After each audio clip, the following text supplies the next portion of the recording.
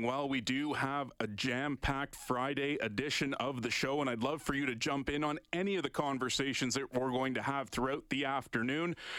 Tomorrow is International Day of Women and Girls in Science. How many of you as a kid sat in awe, whether in science class, in school, or a scene came up on the TV, watching a movie or a show, looked at your parents and said, I want to do that when I grow up? So we're going to chat with a professor about her work in that field, and she's actually even had the opportunity to examine pictures coming from the James Webb Telescope. We're also going to spend time with Councillor Tim Cartmel. He held a town hall the other night looking to hear from you when it comes to your concerns about snow removal.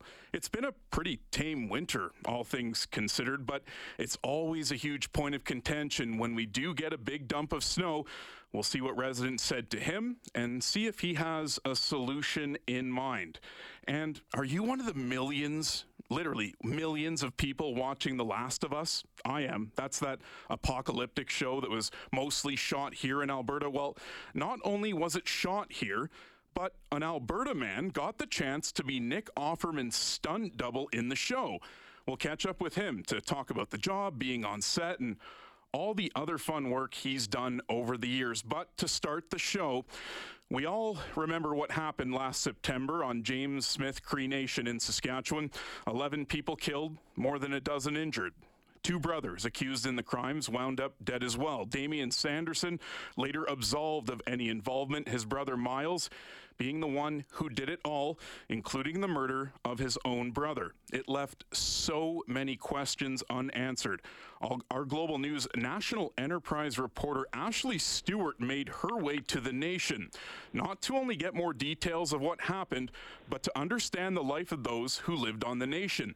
Ashley shared stories for weeks on end after being welcomed by the residents. The latest details coming out, thanks to Ashley, 6 months later, is the 911 call Damian's wife placed to RCMP the day before the killings. Ashley Stewart is with us now. Ashley, thanks for taking the time to join the show.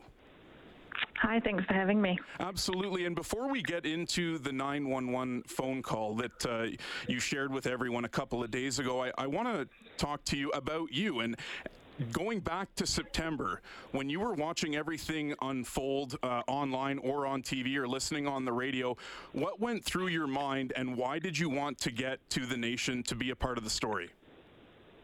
I mean, it was shocking. I don't think I'm a new Media Canada, but I, from what I gather from the news value and things like that, this is not something that happens every day, especially where it happened. So, I mean, there was a team from Global News who went out there to cover it pretty immediately. So what's that process like when a story like this happens for you, Ashley, and you get together with your team? What's the directive? What are the next steps in your process of getting to, in this case, a small reserve, a small First Nation in Saskatchewan? Well, to be honest, I was away for the weekend, so I was on holiday. I think it was a long weekend as well, so it was a case of just coordinating. I mean, everyone was calling everyone, saying this is obviously a massive thing that's happened. Obviously, there are not a lot of flights to Saskatoon either, so the plane was sold out, so we had to spend a lot of money to send us out there. It was just a case of getting our, I don't want to sound like a narcissist, but our hungriest reporters out there to kind of dig into what actually happened. There's something like this happens, but you need to understand the background of how that happened. Right, exactly. So when you finally do get there and you're talking about, the flight issues and arriving in Saskatchewan, and then obviously it's a bit of a drive to get to the Nation itself, how were you feeling when you stepped foot on there? Because obviously this is a huge story. This is a tight-knit community.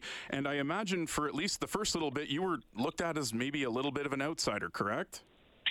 Well, we weren't allowed on the First Nation to begin with. So there was none of, there was, exactly as you say, we were seen as outsiders, but also we were not welcome. And I mean, that's completely up to that community to make that call. So we kind of waited around the periphery until we got the okay from the First Nations to go in there, and that didn't happen until about 4 days later. So it was more about speaking to people that were okay with coming out to the boundary. There were people that wanted to have their voices heard, so they drove out to the boundary.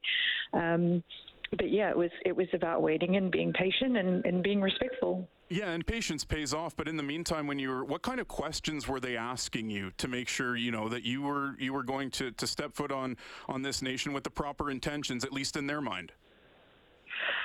I don't think we really got to that point, to be completely honest. There was a blanket ban on coming on, so we didn't even try and get around to that. We just wanted to respect their wishes.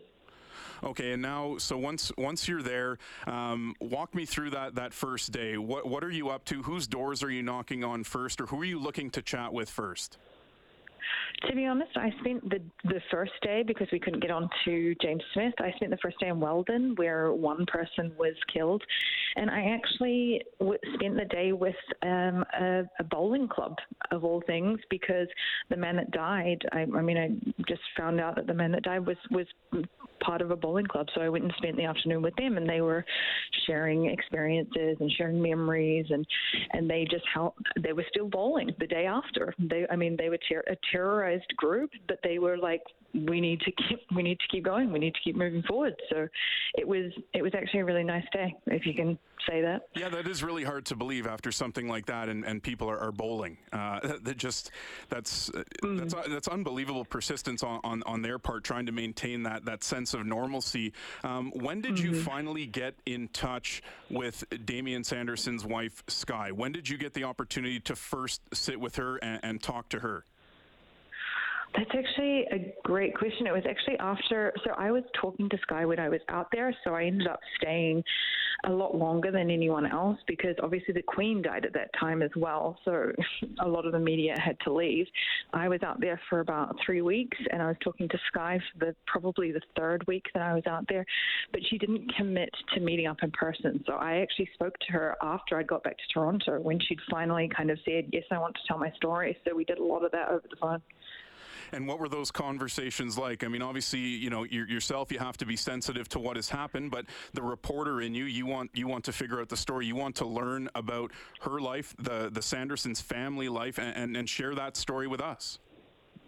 Yeah, it was really difficult. I'm not going to lie. It was a lot of pressure. Sky said to me, I only want to tell my story once, and I want to do it right. So that meant that I needed to be 100% sure that everything that I was saying was 100% accurate and fair and sensitive. So it was a lot of, we had a really long initial conversation, and then I would call her and say, what exactly did you mean here? What exactly did you mean here? And then when the story was ready, it was about reading it with her over the phone, just to make 100% sure that everything was 100% perfect. And then also, it's not just about taking her word for it, it's also about fact checking. So I had to call a lot of other people who were there to get their view on whether or not this is exactly what happened. I mean, people who have gone through trauma remember things very differently sometimes than what actually happened. So it was a very, very long process. Absolutely, and in the months since it happened, you've released a few exclusive stories sharing more of the story of what happened that day, and then just this week you released the story with the 911 call. What was behind your interest, and why did you want to get the 911 call out to the public? What were you trying to get across? Yeah, I've been involved in the story very regularly throughout the last 6 months. So I actually went back to Saskatchewan because I connected with Vanessa Burns, who was Miles Sanderson's wife. And while I was there, I obviously met up with Sky for the first time, and we spent a bit of time together as well. And she was actually the one that was really keen to get that call because she believed that it kind of vindicated her. And I mean, at the end of the day, that's what we were trying to do as well. We wanted to dig into the rest of the information. Did she 100% say what she told us she said in that call? It's about fact checking, and the more information we can get about this case, the better, because these people are going to be waiting meeting until July at the very earliest for this inquest. So there's a lot of unanswered questions there. Ashley, I don't want to play the call on air just in case certain people listening don't want to hear that kind of thing. But what was included in the call, and why did Skye make that call the day before everything happened on James Cree First Nation? So Skye had her car stolen by her husband, essentially. The morning before, there'd been a pretty violent fight between Miles Sanderson and Vanessa Burns. Miles had beaten her up. Damien had taken Skye's car to calm his brother down and then never came home. And Skye was hearing bad things that they were up to. She had heard from family members that they were driving around and harassing her family. So she wanted her car back. So she called the RCMP to get them out there to help get her car back.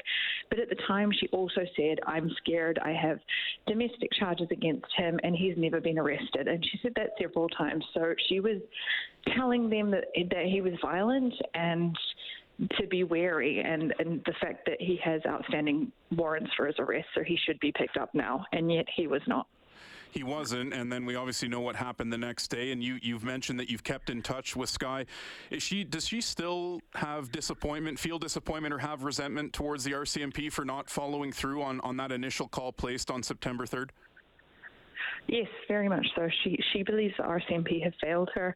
It's going to be. It's really down to the coroner's inquest, where we're going to hear exactly what happened to determine what level of accountability needs to be laid where. But she's very honest. She says that she should have done more. She maybe should have forced the RCMP's hands that morning a little bit more. But she does believe that she was ultimately failed by them. How is she doing now? Do you know? Have you chatted with her recently? Yeah, I talked to her yesterday after the story came out. I think she's glad that it's out there, but obviously it was very difficult listening to that call back again, and it kind of brought everything back. She's having a hard time at the moment with grief and keeping that family together, but she's doing the best she can. Ashley, thanks for your work on this story and sharing it with everybody, and I really appreciate you taking some time this afternoon. No worries. Thanks for having me. That is Ashley Stewart, one of Global News' own reporters, who was on scene shortly after that mass stabbing rampage last September on James Cree First Nation.